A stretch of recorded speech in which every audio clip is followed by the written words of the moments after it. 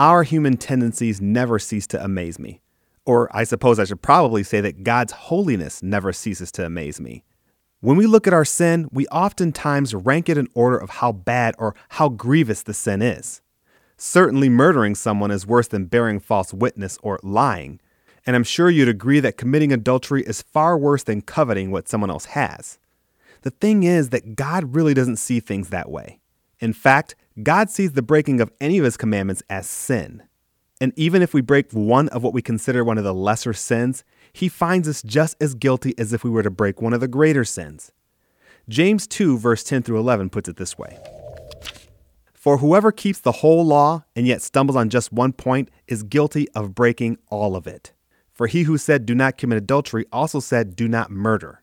If you do not commit adultery, but do commit murder, you have become a lawbreaker.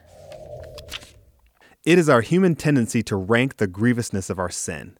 But the Bible teaches us that if we are struggling with any sin, then it is as if we are guilty of breaking all of it. It says that we are lawbreakers. In God's eyes, all sin is disobedient to his commands. So I encourage you, if you are sinning in an area that you justify by saying that it isn't as bad as another sin, God still looks at your actions as breaking the law. You are just as guilty as if you committed murder or adultery. With a perspective like that, it should help us to remember that any sin is disobedience in God's eyes. If you'd like to send us a comment, or if you're dealing with something in your life that you'd like prayer for, we'd love to hear from you.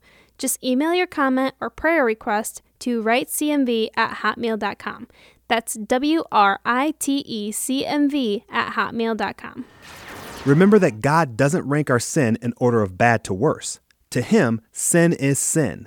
That may sound unreasonable or extreme, but God is holy. No sin can enter his presence, not murder and not lying. All sin is separation from God. There is a silver lining to this concept, though. If we see sin the way God sees sin, it should lessen our tendency to want to judge others. If we look at someone in our church who has an exposed sin, like getting pregnant out of wedlock or adultery that has come to light and the whole world seems to know about it, remember that sin is sin. You yourself may have sinned by harboring anger in your heart against your brother, for example. Or maybe you pirated music off the internet. We may think these actions aren't as grievous as what we learn about our brother and sister in the church, but God would beg to differ. God doesn't rank order sin, and neither should we. Thank you for listening to the Lord of My Life podcast, and be sure to visit our website at ktfproductions.com.